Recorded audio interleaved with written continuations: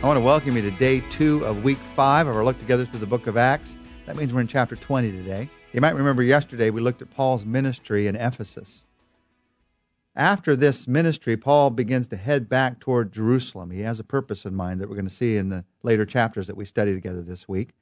In chapter 20, verse 1, the Bible says, when the uproar had ended, the uproar we talked about yesterday, Paul sent for the disciples and after encouraging them, said goodbye and set out for Macedonia. He's heading back toward Jerusalem. And along the way, he's going to meet with some of the churches that he served.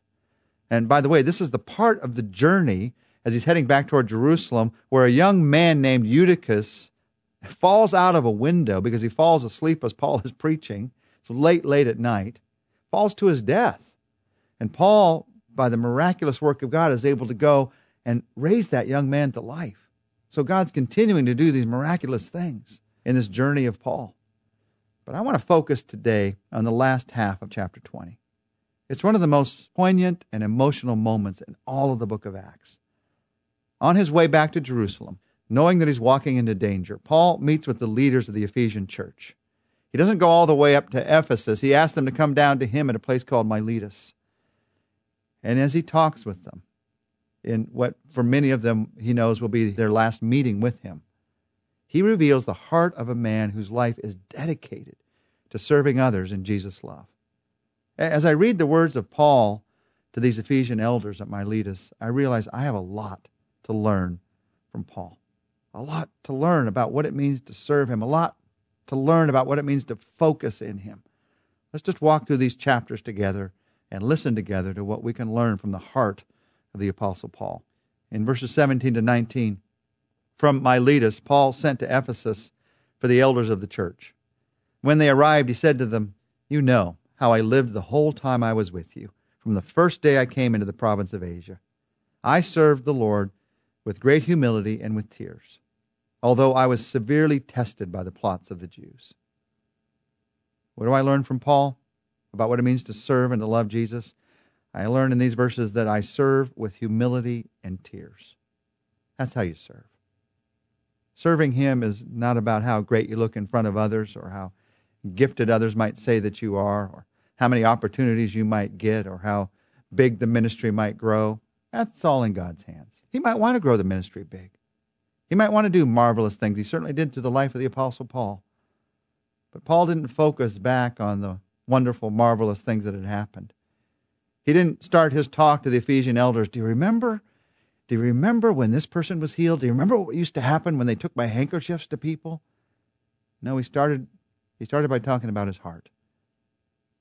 And he says when you serve with humility and you serve with tears. Humility because you recognize who you are before God.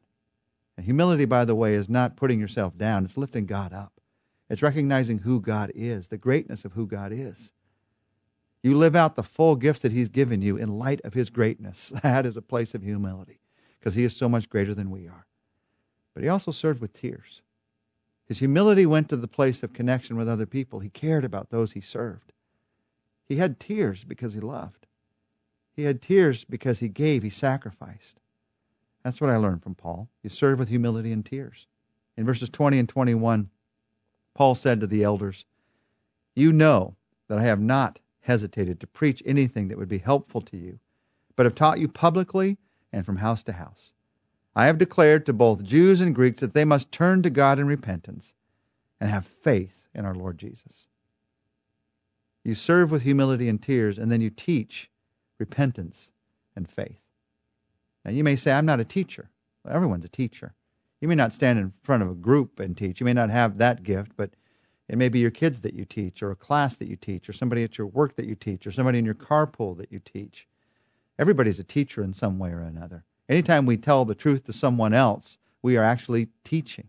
And Paul says, I taught repentance and I taught faith. That's what I want to teach. Teach repentance. Repentance is hope. Repentance is you can turn around. Repentance is God can give you a new life and a new start. And he also preached faith. He preached God has something in store for you. He has a plan for your life. No matter what happens, no matter what you're facing, he will not let you down. In fact, he will use anything and everything that you face in order to show the world who he is. You preach and teach repentance and faith. That's what I learned from Paul. What else do I learn? I learn in verses 22 to 24. This is what the Scripture says. And now, Paul said, compelled by the Spirit, I'm going to Jerusalem, not knowing what will happen to me there. I only know that in every city the Holy Spirit warns me that prison and hardships are facing me. However, I consider my life worth nothing to me. If only I may finish the race and complete the task the Lord Jesus has given me, the task of testifying to the gospel of God's grace. What do I learn from Paul? I learned to focus on finishing the race. There's a lot of people who focus on starting the race.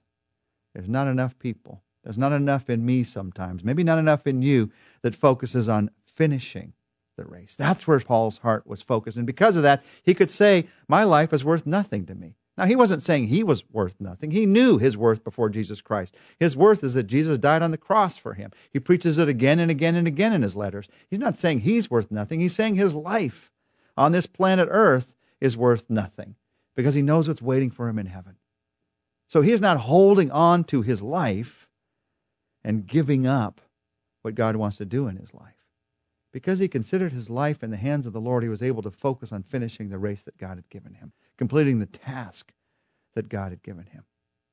The question I have to ask as I read these words of the Apostle Paul is, where is my focus? Where's my focus? Is it on this world or is it on the next? It is on what I want to get done or on his tasks? Is it on what I want to do or is it on finishing his race? What do you learn from Paul? You learn to serve with humility and tears, to teach repentance and faith, to focus on finishing the race. You also learn verse 28.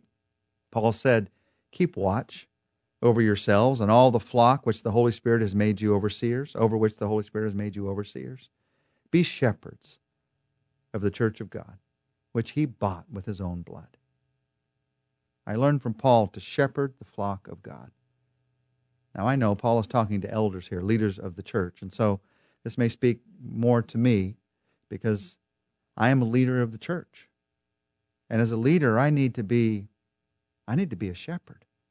I need to be someone who is out in front leading, not someone who is in some way overbearing over the sheep, but someone who is leading by example, leading by sacrifice. Yet the truth is, every one of us has this group, this flock of God that we are leading. As I said a moment ago, it could be your family, it could be somebody in your business, it could be somebody that you're riding with in the car right now, it could be somebody down the block. Your flock might be 1, it might be 10, it might be 10,000, I don't know. But whatever the flock is, what I learned from Paul is our job is to shepherd that flock.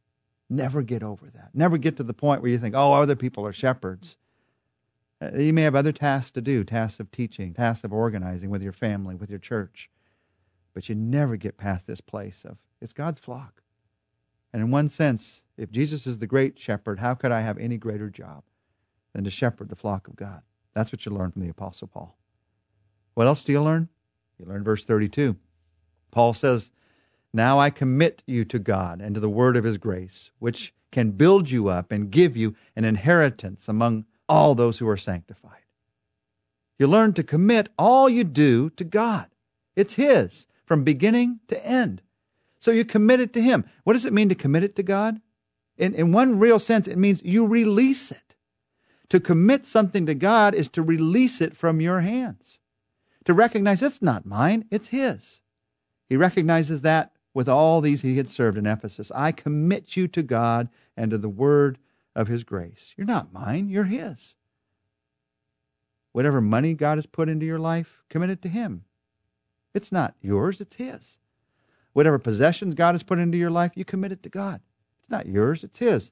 Whatever family, whatever people, whatever church, whatever leadership, whatever responsibilities, you commit it to God. There is something incredibly refreshing about that.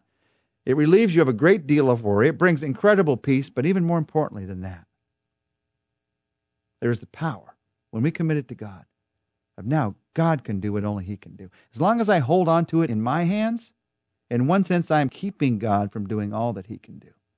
So you commit it to him. Now, you may still have responsibility over what you've committed to him, but even in that area of responsibility, it's still his. It's still his. One more thing I learned from Paul in this address to the Ephesian elders at Miletus. In verses 33 to 35, Paul says, I have not coveted anyone's silver or gold or clothing. You yourselves know that these hands of mine have supplied my own needs and the needs of my companions. In everything I did, I showed you that by this kind of hard work we must help the weak, remembering the words the Lord Jesus himself said. It is more blessed to give than receive. That's what I learned from Paul. Remember that it's more blessed to give than receive. Now, that's not the message that the world always gives us. In fact, the world often gives the exact opposite message. It's more blessed to receive than give. It is not true. How do I know? Jesus taught us, and Jesus knows us. Jesus made us. The greatest blessings of life come out of what you give. That's not only true in this life, and it is true in this life, by the way. It's also true all the way into eternity, because what you give is an investment all the way into eternity. Paul says all these things to those elders. He teaches us all these things. And then in verses 36 to 38, when he had said this, he knelt down with all of them and prayed. And they all wept as they embraced him and kissed him. What grieved them most was his statement that they would never see his face again. And then they accompanied him to the ship. Lord Jesus, let us learn from Paul. Let me learn from Paul how to serve you. How to serve you with humility and with tears, how to teach repentance, how to teach faith. All these things that Paul modeled as he talked to these that he had served. Lord, let them become more and more and more a part of my life. More and more a part of me and who I am and how I serve. I ask this, we ask this together, Jesus, in your name. Amen. Tomorrow we're going to see that Paul arrives in Jerusalem, and we're going to learn some tough lessons in ministry.